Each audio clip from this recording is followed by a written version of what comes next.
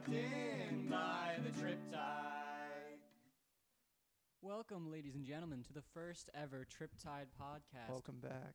Welcome back. Welcome back to the first podcast with Sean and Dawson. Today we're going to be talking about a myriad of things, but we're starting off with this idea that burly men can have any nickname. I've heard recently in the news. I think CNN reported. Yeah, something like that. So yeah, I was listening to Breitbart. Just kidding. I feel like burly men can have whatever nickname they want. So like imagine a big biker dude. He's got a long beard. He's got fucking like huge ass earrings in his ears, million tattoos. And his name's like Kitty Cat.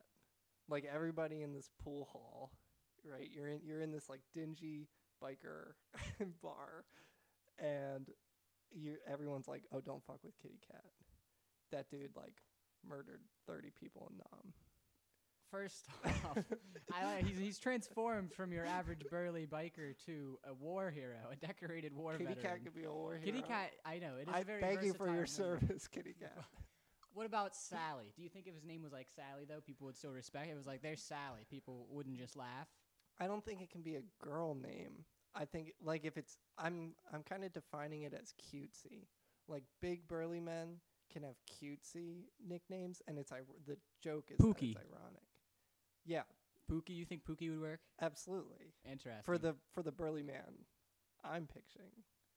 So you go by Pookie as a burly man yourself. Well, depends on the day.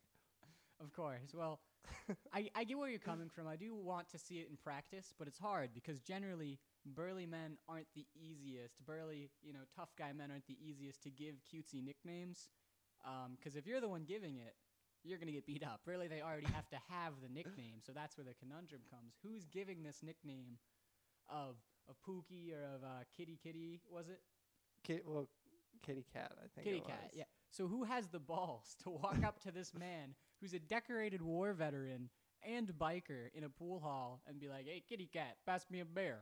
Well, so either the nickname came while he was over in Nam, or this dude, he has a soft side. So he has this girlfriend who calls him Kitty Cat, and then his biker friends hear about this, and they're like, "Oh, Kitty Cat!" And so then he just gets stuck with it, and he's like, "Well, guess I'm Kitty Cat now." I get, that's my burly man I can impression. see. I envision the story a little differently. I view he's in Nam, right? And they're being flanked from all sides. Planes are dropping missiles. They gotta, And then all of a sudden, he looks out of the bunker, and he sees this kitty cat wandering into a minefield. And he runs out heroically to save the kitty cat and bring it back to the bunker. And he gets a hero's name. Yeah, he gets a Medal of Honor. I could really see Kitty Cat serving and living up to his name and being proud of it. I think if he didn't like the name, that's where there'd be a weird conflict, because generally tough guys, I feel like he'd have to accept his name as Kitty Cat in order for it to stay. Yeah. And you think he wouldn't? I think he would, but I think if he had that feeling of like, "Oh, I'm stuck with it," it wouldn't be easy to do that. He would have to be like, "Yeah, I'm Kitty Cat, what's it to you?" He'd have to defend the name. Yeah, and I think he would. I think, this theoretical man may or may not. He doesn't exist per se, so we can't ask him. I like imagining that he comes back from Vietnam from saving Kitty Cat, and he gets the Medal of Honor, and he gets invited to the White House, and then he gets to meet Richard Nixon, and Richard Nixon's like, "Thank you for your service, Kitty Cat," or whatever the fuck Richard Nixon sounded like. Richard Nixon. Richard Nixon. I have an important task for you. Kitty Cat, I would like you to investigate the Watergate Hotel.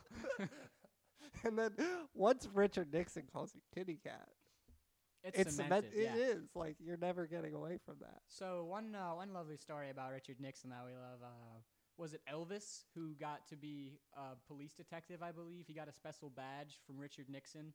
Yeah, as like a DEA investigator. Yeah. So what I wonder, how many people did Donald Trump give out like these super we high don't need quality to go there.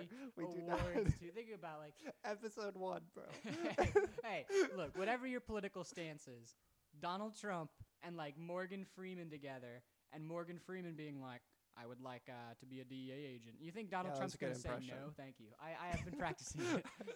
This stand up on the spot, top tier comedy. A top tier But Richard Nixon I impression. imagine Donald Trump Top tier has Morgan given Freeman. so many friends, family, and celebrities these high tier government positions that are secretive, so nobody knows about. Like, no, Elvis had this permission, but he didn't like flaunt it. You know, he didn't go to stage and be like, "Oh, thank you very much. I am a DEA agent." He would have had no one at his concert.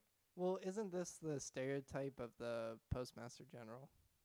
What is the stereotype of the Postmaster General? Well, like high-ranking people in politics give their friends Postmaster General positions so that they get like all the state and federal government benefits and the pension whatnot. But you know, what the fuck does a Postmaster General do? Like, he ain't the one delivering my mail.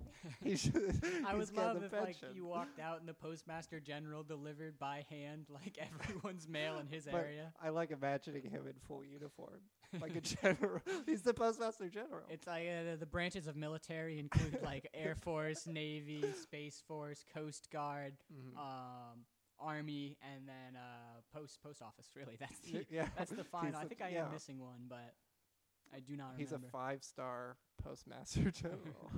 Postmaster Private is how he started out. Really, he had to come a long way. What topics do we have for episode 1? What else did you?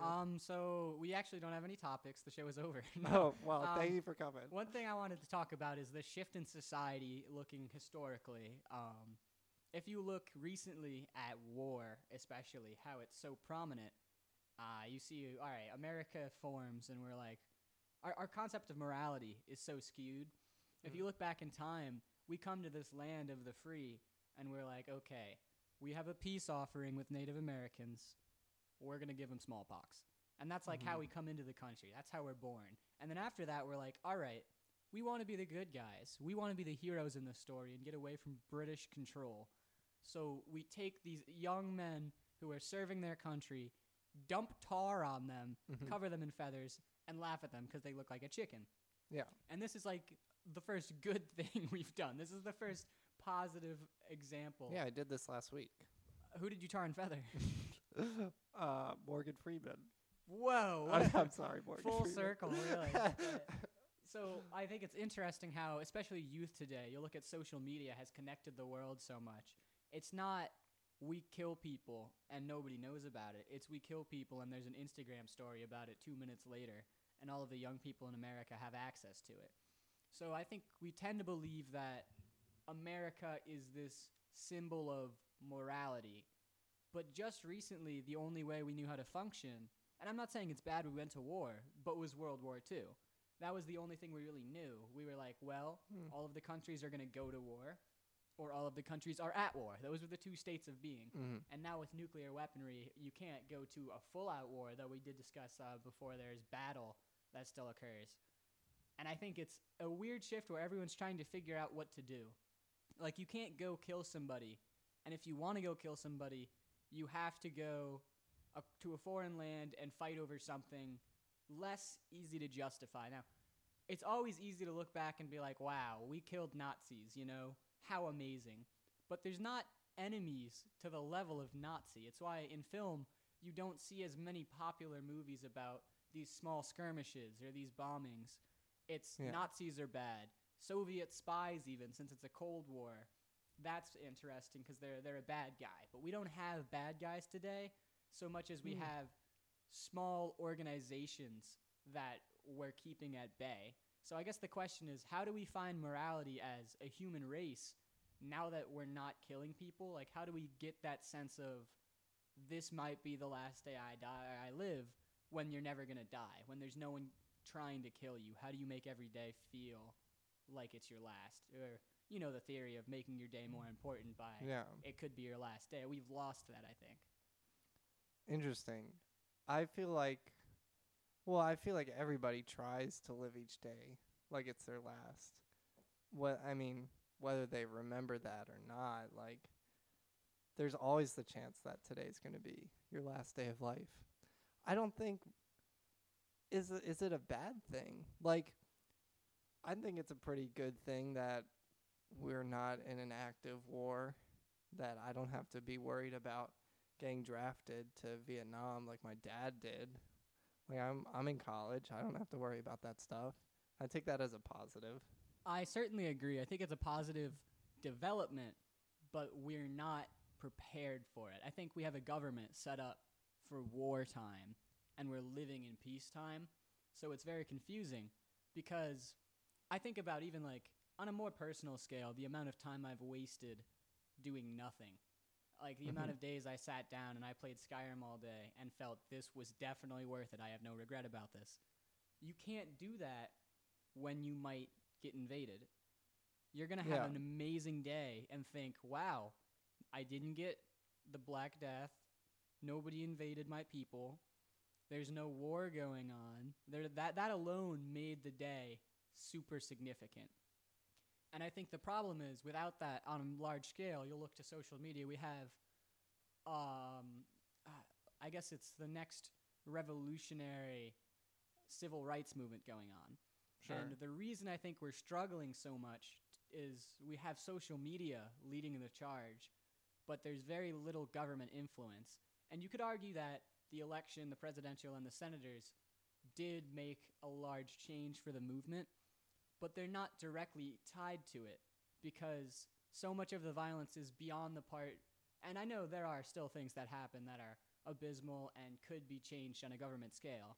But so much of the violence before was like, okay, this water fountain is white, this one is black. It was the most simple fix. It was, we're going to get rid of that. We're more progressive. Whereas now the problem lies, I think, more with racist individuals and small-minded individuals that are affecting the large-scale view of the world via media because you have access to everything as it's coming in. And you no longer feel like you can change your country because if you're voting, you have this minuscule vote out of two parties, and neither party represents your values. It's not like back in the day when it was, okay, regardless of if my values are represented, this person supports having a financial system in America, and we don't have one yet. So we should probably do that. Like it's simple, basic growth. We're at a point where we're developing entertainment now because we've really developed as a country beyond the simple things. And now that it's into small things like, regardless of what your stance is, abortion isn't easy. It's not something that you can look at and be like, there's no downfall, whichever side you take. There's always going to be a downfall. Whereas slavery, the downfall was just white people had less success and they had less like power. But it's still very clearly easy to weigh aside and say there's no worth downside to getting rid of slavery. Everything now is a debate, and everyone has to stay on one side of the debate. Every Democrat needs to view their views the same way, otherwise they won't get elected. So I feel like we kind of trapped ourselves with our government, and now we don't have a war to rally behind or unify, so we're trying to tear ourselves apart as a country. Sure. Well, we were both one when 9/11 happened, but 9/11 was one of those pivotal moments where the whole country was unified. You can see all these videos and hear all these stories about like America, the United States changed on September 11th, on September 12th. Like, I think, we definitely don't have unity in the country, and that's totally apparent in the election results, that are still going on as of recording this.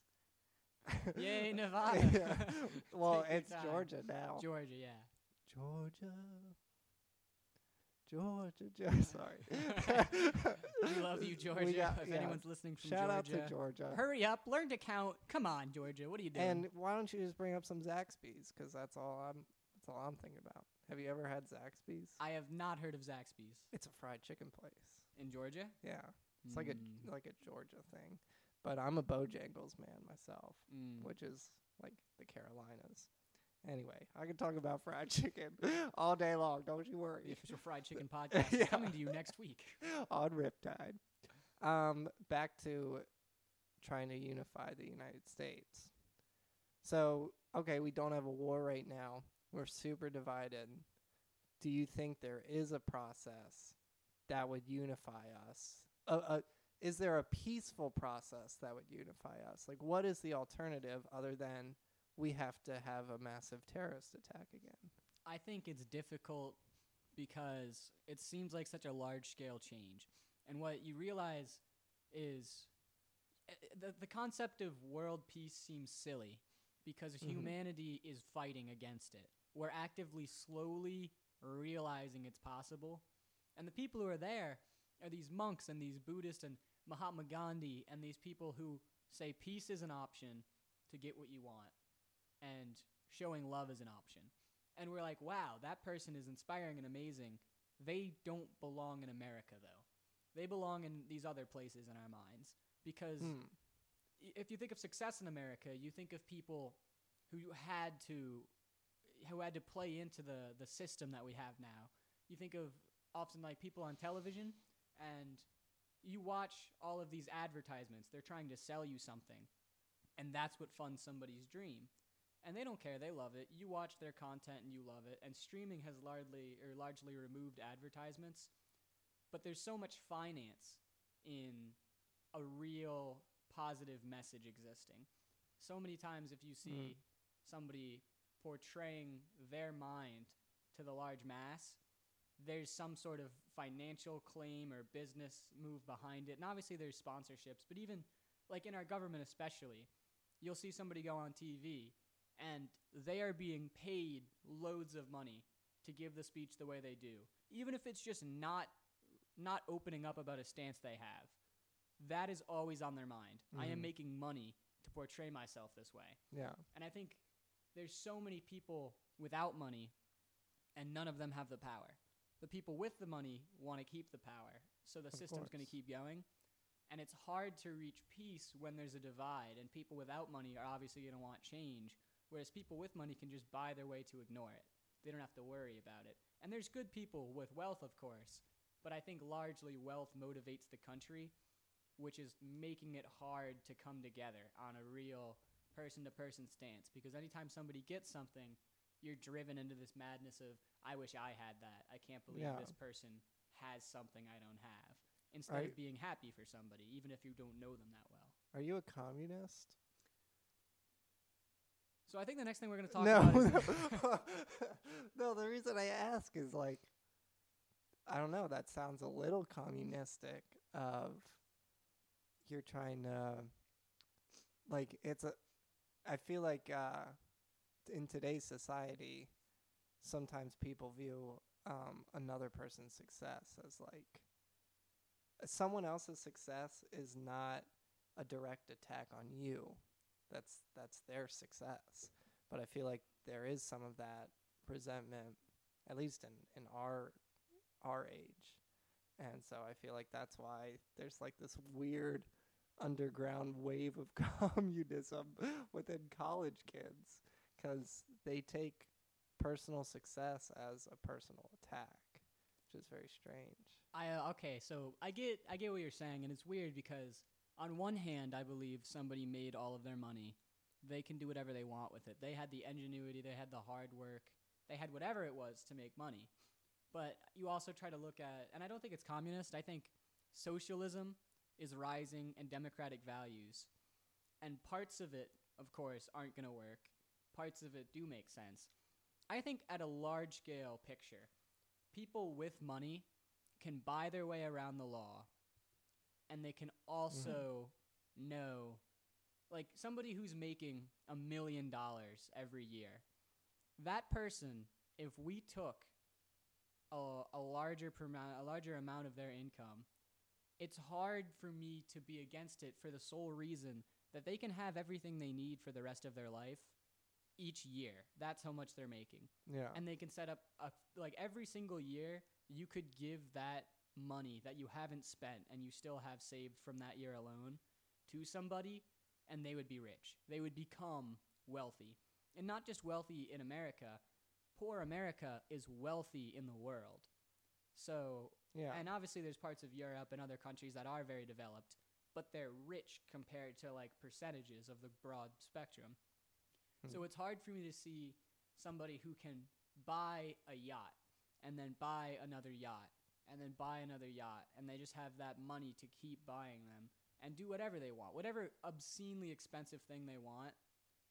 And I think it's odd that they also are given power. They're not only given the power to make decisions on a broad scale, but they're making decisions for people who actually don't have money, for people who are saying, I need to make this money so I'm not in debt this week, and then next week I'll do it again, and eventually I'll have a home, and eventually I'll have a car, and all of it'll be paid for, and I can retire when I'm old. These people, their entire family is spending all their money on entertainment. And even if they do donate to charities, which is important, I think, on a personal level, more of like I would personally want to do it, but I wouldn't enforce it. I think it's hard that we're both letting them make this much money and giving them the power to make decisions for people without it. I think one of those things has to change. Well, supposedly that's where government should step in. Excuse me. I mean, the reason that some of these guys are getting away with they're getting away with not paying taxes. Like, the government's job should be, those people are making a lot of money. They should be paying more taxes instead of funneling their money around the world, depending on what quarter it is. They should be paying more taxes, and then the government should be distributing that wealth to welfare programs. That's how the system should work. But do you think it's up to Jeff Bezos to go out into the streets of New York City and every homeless person he sees hand him $1,000? Is that his job? I don't think it's his job so much as I think I find it odd because I'm unable to comprehend wealth not living in it. Oh, yeah. And I think wealth is one thing, but Jeff Bezos' wealth, I find it personally... Can't even fathom. Having lived my life, I think every single week I would go to his school, just some school, and I'd be like, hi, I'm trillionaire Jeff Bezos. Nice to meet you. All of you guys, your college is paid. All right, goodbye. I'd just do something like that. Yeah. Some major donation that you'll make back by the end of the week. Yeah. Because it's insanity that you're not hearing about these constant acts of charity. It's, oh, well, he donated a lot of money to this one location that who knows what exactly it goes to, but a lot of people benefit. And then you don't hear about it for a while. And then it happens again, and it's this amazing thing. I think it should be normalized. And it's weird because we live in a capitalist society. Mm-hmm. And the way we succeeded was by looking at how terrible communism is. But that also forces us to be anti-socialist ideals and throw the whole thing away. Yeah. We keep trying to push capitalism to its limits, and I think it does hurt our country some. Well, that's why an ambulance ride is thousands of dollars. And, like, Europe and Canada laughs at us because we're like, don't call an ambulance, call a freaking Uber. Have you seen those videos of, like, Europeans? Like, they were like, here's how much an ambulance ride is. And they had, like, a bunch of British people react. And they were like, what the hell is wrong with you guys? And it's because medicine is a private industry. Some would argue that it should be public. There's legitimate arguments on both sides, but it is interesting to see countries kind of making it work, having some sort of having public Medicare, and or whatever they I think call it's it. hard because you look at politics and they get up on stage and they ask a candidate, what's your healthcare plan? And they don't have one. And they're like, but the other one sucks. And you don't really know what the other one is. You have to do, as an American, personal research to find out why that is the way it is. And when you do it, you can't change it. There's almost nothing you can do. You can just dedicate your life to changing it. And maybe when you're old, you'll have had some small impact on things turning out the way you want. And you've given so much of your life to something like that. And I have a lot of pride or respect, a lot of respect for those people. But it's also hard. It's like, why isn't it that the candidates get on stage and they say, here's what my plan is, and detail it in a way that everyone understands. And they're like, yes, this doesn't work, but we don't have a better one yet. Mm-hmm. Why don't they acknowledge that? And it's because they want to get reelected. They don't care about the government, and we're in a system of we want to keep the power, not we want to use it to the best way possible. Because if you use your power as best as possible, you're admitting these faults, and you're admitting secrets. It's the same with Vietnam. They were like, I can't let people know Vietnam's a scam. We're just going to hide it. And when America found out, we were like, how could you keep this from us? So it makes me wonder. Well, the Spanish-American War, too. Mm-hmm. The fake sinking. And they do it. It's not like isolated, but it makes me wonder what we haven't found out. Yeah. Because we're supposedly in the loop. But there's no way. There's only like 17 people in the world who are in the loop. Yeah, of course. And that's in the American loop specifically. It's like 17, though? I think there's people who work at the top of the Pentagon. The president probably gets a lot, but not all of the information. And even I think people in the Pentagon don't really know everything. I think there's very few people who genuinely have all of the secret knowledge. And not even like the entire everyone's in the world secret, but like all of the government secrets we're holding on to. I would argue there's 13. Why? One for each colony. Okay, so here's a theory. To get into this conspiracy theory, you know the Hunger Games. Yeah. I think it's Suzanne Collins, maybe. That sounds familiar. Basically, I viewed it always. There's 13 districts. I viewed it as America fails to revolt against England. England becomes the capital and takes over the rest of the world, and each of these districts is a colony that didn't succeed in revolting. Well, she's given out the map of the Hunger Games universe. I think it does take place on the East Coast, but like she drew out the districts one time. And it makes sense to me because it is weird just to think. But they were not. They were just. She just fucking scribbled on the map and was like, "Here's some canon for you guys." Yeah, I think she would probably disagree because it's so open to interpretation. You know, I don't think she'd be like, "You're exactly right." But I think that is a weird part of imagining how different the world would be if hundreds of years ago one thing had changed. Like, even though it'd probably be multiple events in the Revolutionary War, if America had lost, we wouldn't produce what I feel is more entertainment than anywhere else in the world. Like, we are... How are you defining entertainment? I feel like Hollywood? Yeah, I feel like we succeed in film especially more than anyone else in the world. Okay, but I feel like you're just kind of... You're disregarding Bollywood, because I feel like Bollywood is a legitimate force right now. And you're also disregarding... When film was kind of being figured out, you had German and French film that were making huge headways and like revolutionizing how we think about film. There's eras in film that I feel like you can't just throw away. And I'm not throwing away the era. I think I'm saying present day, I feel the United States has come to the dominant figure in entertainment, and we wouldn't have. And even Bollywood. Where is Bollywood? India. So is India developed enough that everyone sees a movie in the same way that the United States does? Absolutely. Interesting. We gotta sit down and watch some Bollywood films, because there's some bangers. Not the over film there. itself. I mean, the people within India are able to consume it and make. Yeah. Like, the film is able to make more money than a United States film, and I wouldn't be surprised. Oh, absolutely. Because the population difference is one part of it. Yeah. For sure. No. I feel like Bollywood is definitely a legitimate force against United States Hollywood. Also, you're kind of throwing away. I feel like K-pop and J-pop are also on a huge upswing. K-pop especially, like, I've been seeing a lot more mainstream K-pop stuff in my in my social media garbage that I consume. So there's another thing. The technology revolution. Mm-hmm. Getting stuck in your phone. It's like a portal that you look at it and you can be in any app, and minutes and minutes and minutes go by. It's been an hour. Yeah. And you're like, wow, like that hour doesn't exist in my memory. The thing, and I sent you this one.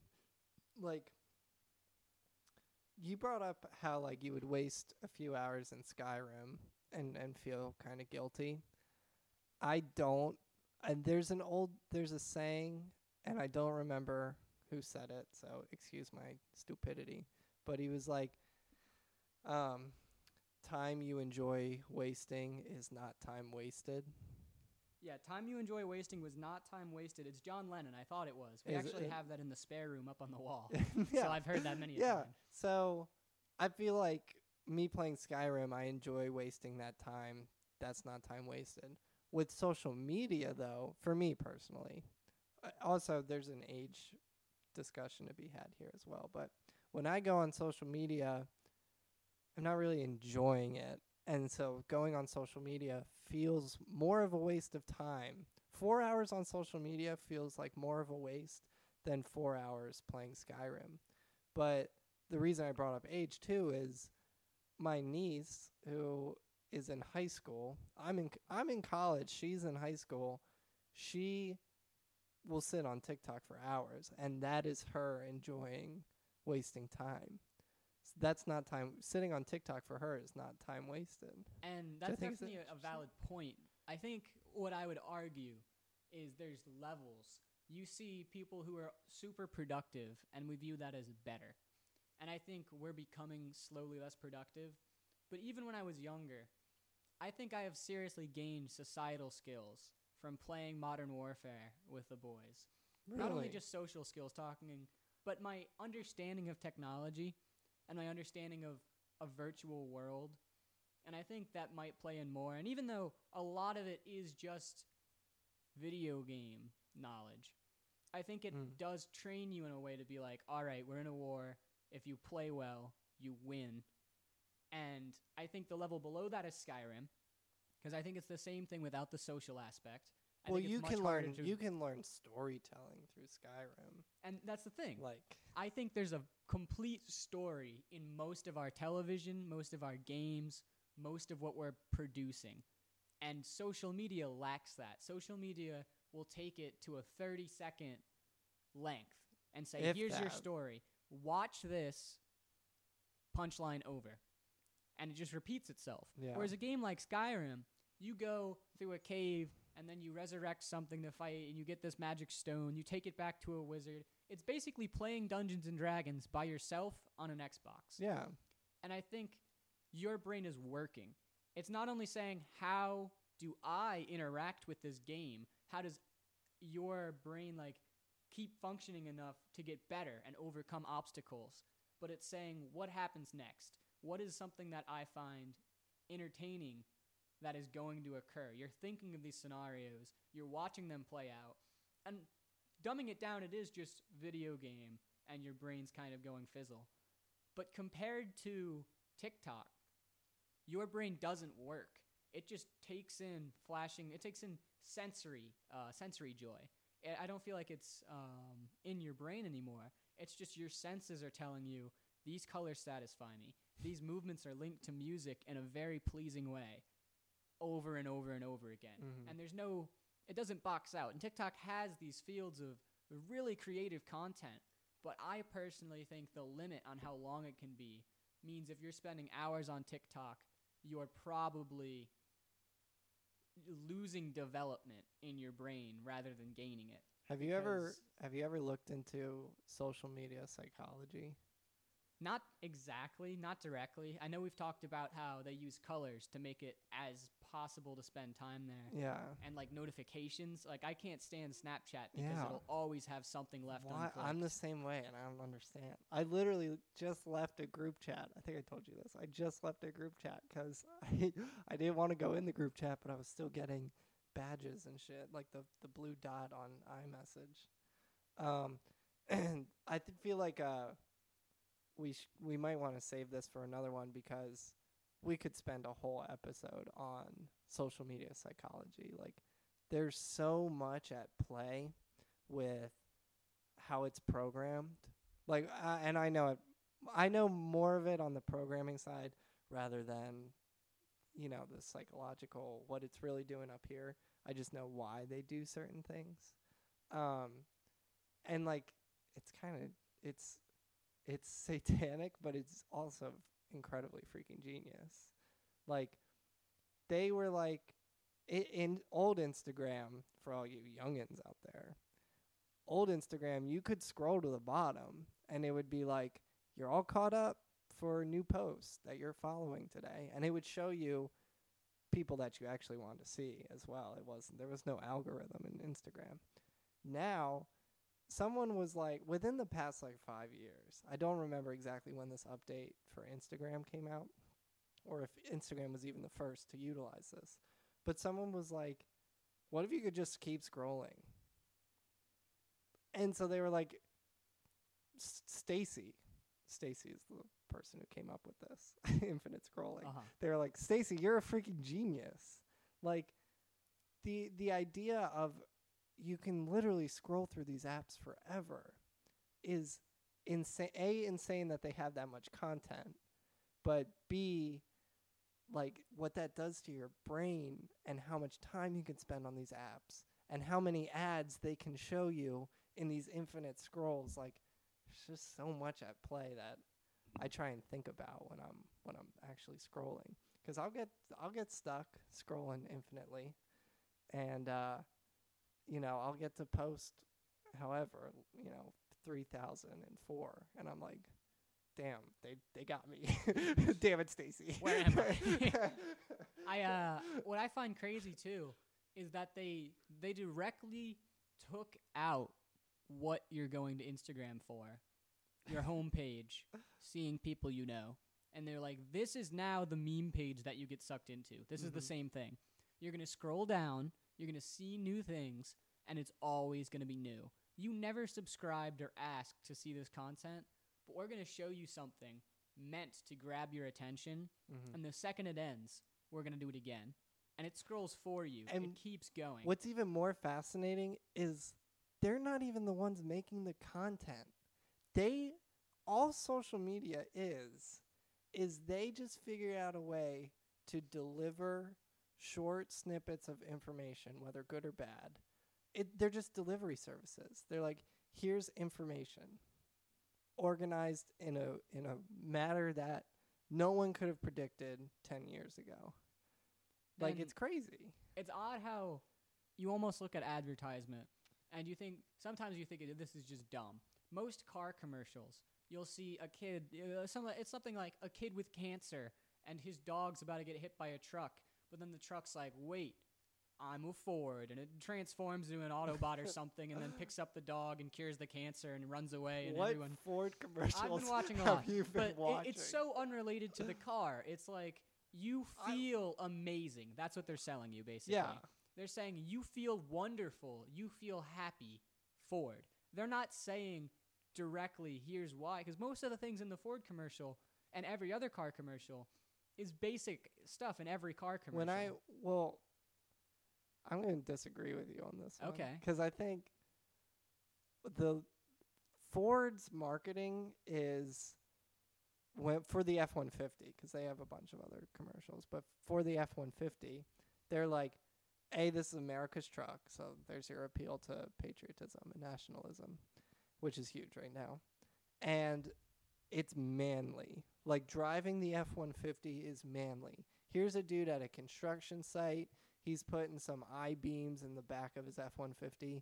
Here's a cowboy who is putting, 3 bulls in his F-150. Like, can it hold 3 bulls? Is that really are that they really might be built bullshit. that tough? Anyway, those were 2 great punchlines in the same moment. Ford specifically is, we're so manly. And we are American men. American men drive Ford. I think I picked probably not the best example, especially I do think Ford Built Tough isn't a bad campaign. You're kind of thinking of Budweiser when they do the freaking puppy ripping my heart out, and they're like, it's like this puppy gets separated from his best friend who's a horse, and it's like, oh my God, is he ever going to see his best friend again?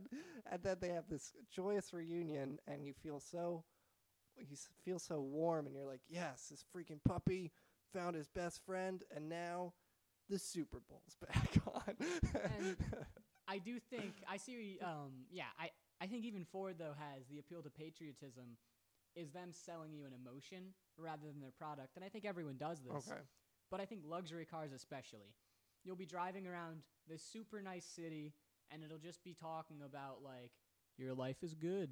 Women find you attractive. Yeah.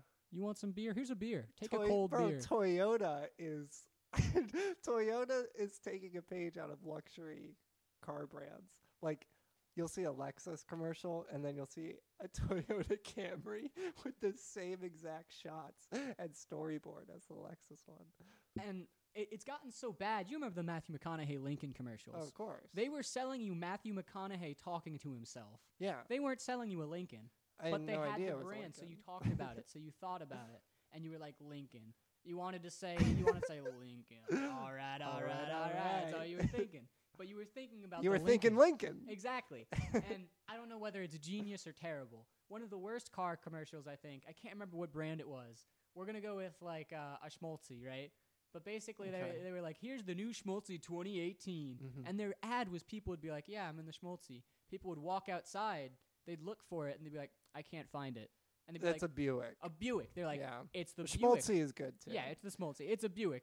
Their advertising is, our cars are so bad. We made a decent car. It's not recognizable. You don't understand it's a Buick because it's so not garbage. Well, and to me, it's like, how on earth are you going to put down everything you've ever made to make the same quality of car most people do?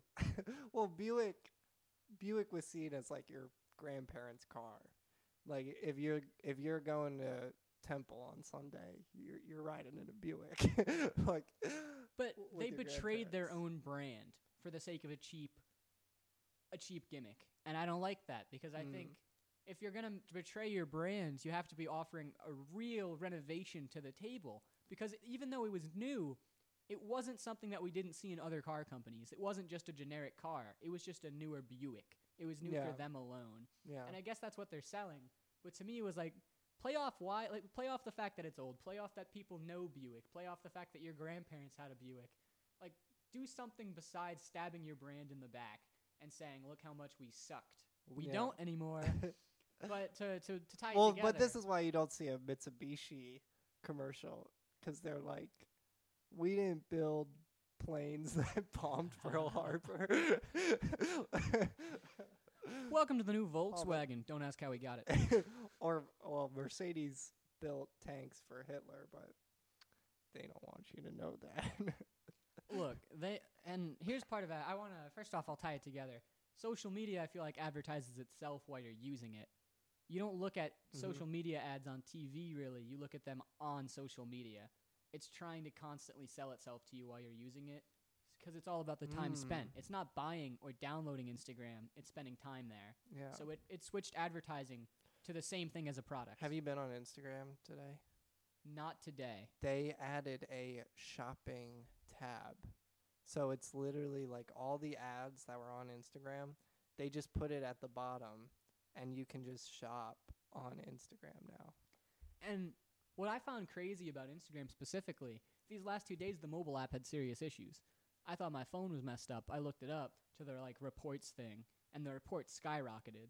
And for 2 days, I couldn't load my For You page, but more importantly, my DMs. If I loaded my DMs, it would never load. They came in, I sent them out, I couldn't send or receive pictures, and I couldn't get it to load. It would just constantly say there's something sending, despite the fact that it wasn't. And I was like, how does a massive company spend this long to fix it? And it was probably because they were spending time implementing a shopping tab. That's probably what happened. Like, the update to fix it was the same one as how do we make people buy things on Instagram more. But I found it odd just to think that we consider this a problem. People recently they didn't have an Instagram. They didn't have any social media. In 10 years, in 20 years, I do seriously wonder, will I ever have Wi-Fi problems? Or will technology genuinely be poor people have high-speed internet and nothing really takes any time to load? Yeah.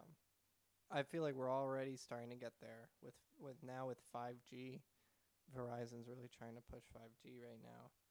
And that's a whole argument there because no one's really ready for 5G, nor does anybody truly believe that they can do it right now? Well, it does cause coronavirus, so I think that's the main drawback of 5G.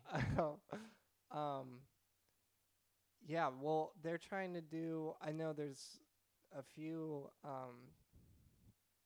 like, skyscraper type buildings where, like, they have routers in the ceiling that are, like, always projecting Wi-Fi onto you, no matter where you are in the building. You know, they're trying to expand bandwidth to its absolute limits, which is pretty interesting.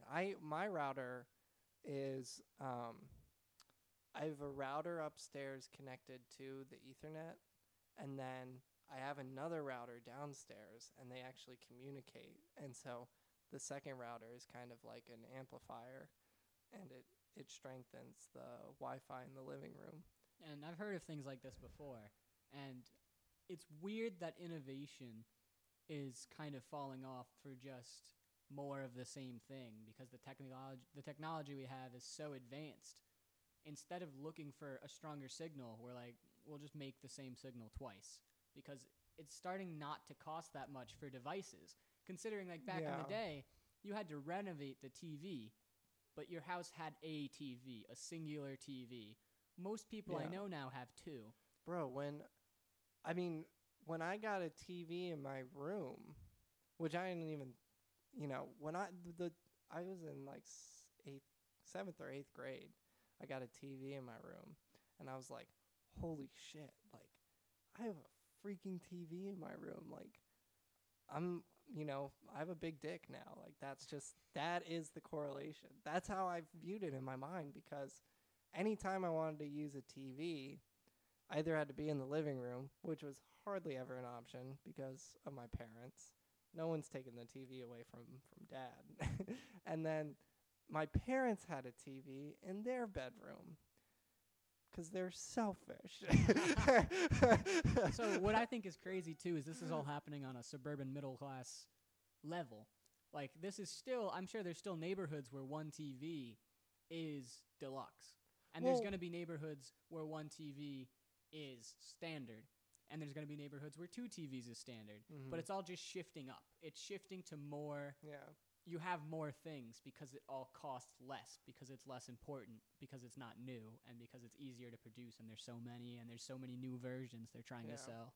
There's I feel like in suburbia, there's this unwritten rule where the largest TV in your house has to be the living room TV. You can have a 56-inch in the living room, but goddamn, you're only allowed a 54-inch in your room. Like, that's definitely the case in my house, and I feel like most houses I've been to, the largest TV has been in the living room. But then at school, one of my roommates is a pretty wealthy dude, and he had the same size TV in the living room as he did in front of his bed. And I was like, you can do this? Is this allowed? It's odd because it takes the personal my TV and splits it off from the living room TV, because it's really rarely your TV when you're growing up. Yeah. But at college, you consider anything you bring yours, even if it's your family's. Yeah. And it's odd because you want to have a good living room TV, but you're also motivated to have a good my room TV, because you're going to be spending time in your room away from other people, and you brought it, so you're making the decision, which I think causes that shift some. I'm at a weird point. My parents, how do you feel about cable? We are getting rid of cable. We are actually dropping cable for we have Netflix, we have Hulu. I think I have Showtime now, and my mom got a Boomerang subscription, and I think they want to get Disney Plus. And she's trying to find a way to watch sports, watch things like Jeopardy, miss you, Alex Trebek, and watch like other things that we just watch normally on TV without cable, because cable costs a lot and we barely use it. My parents will never get rid of cable, I'm convinced, because all they watch is the news. But I feel like I won't have cable when I move out, if I move out.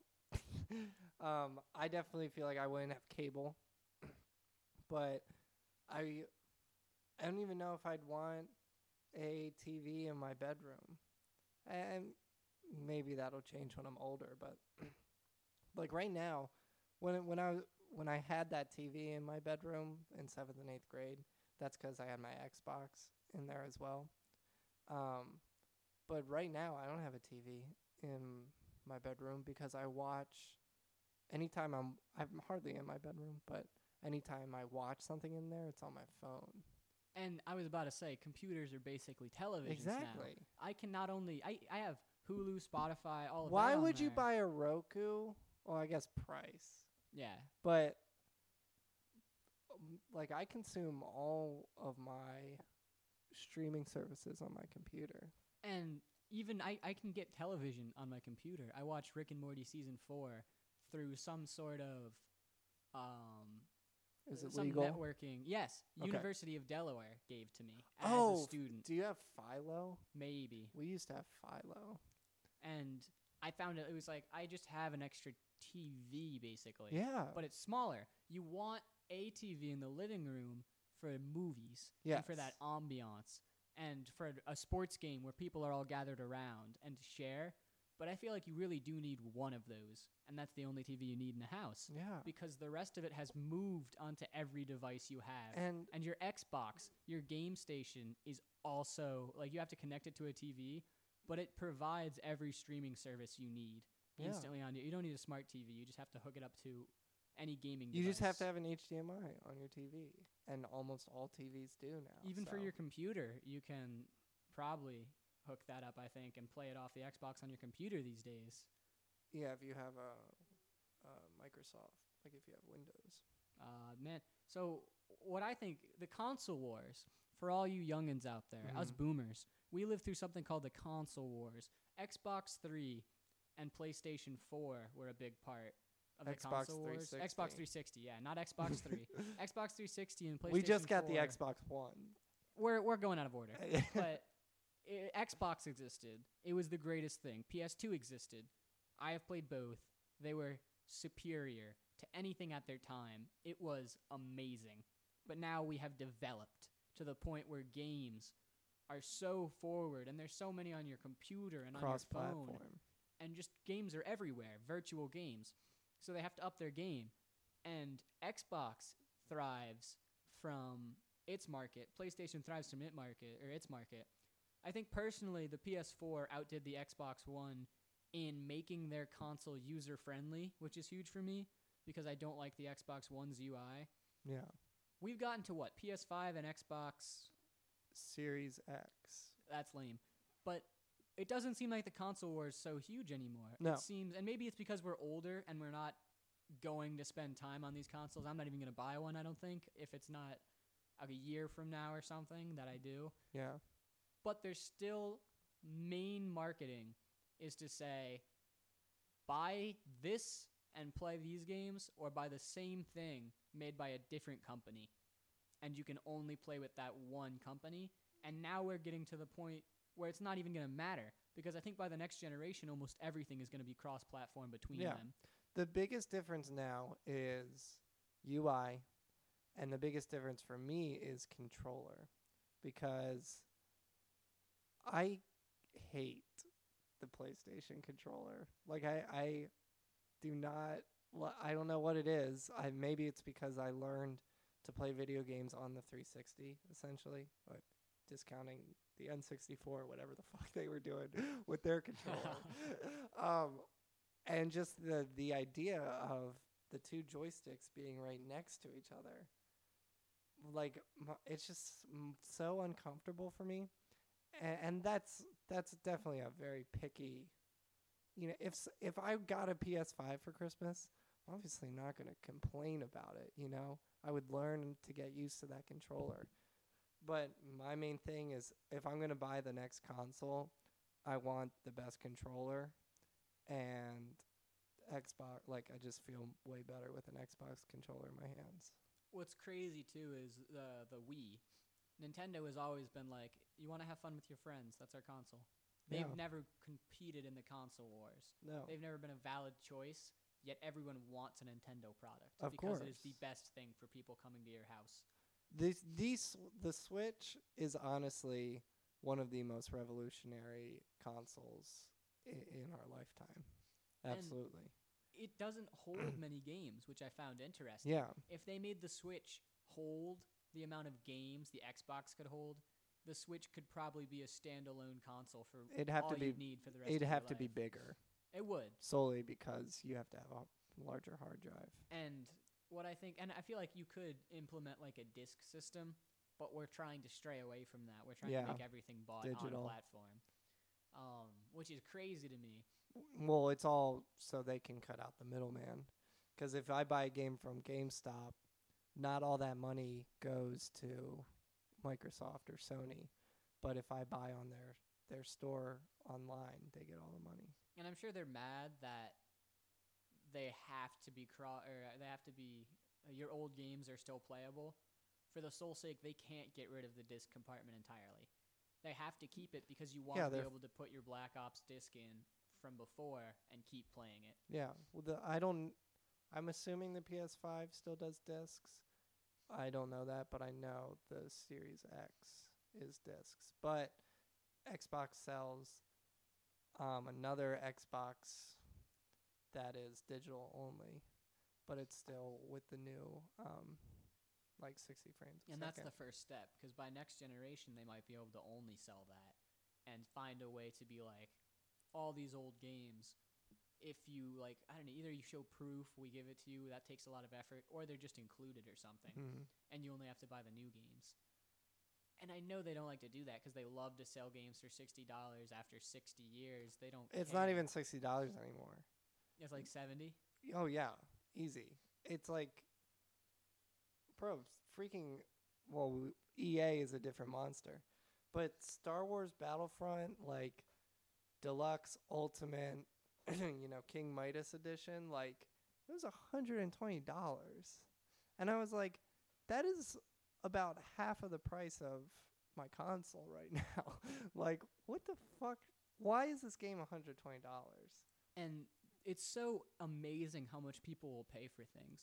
I recently was looking at a charger, an Anker charger. Now, I like the company Anker. I'm pretty sure they're the same one that makes my portable speaker.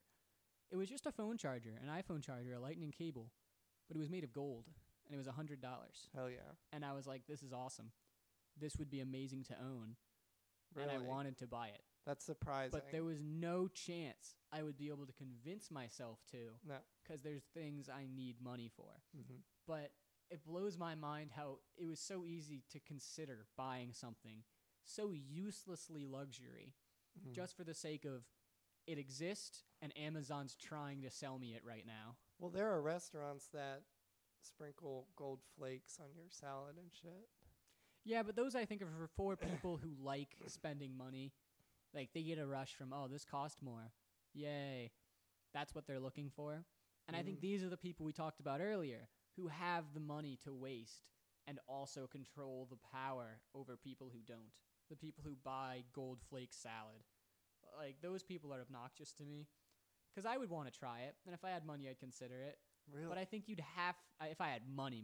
Like, if I were loaded. I feel like no matter how rich I'd be, just coming from where I've come from, I would never feel, I could be a trillionaire, and I would never feel comfortable buying the gold flake salad.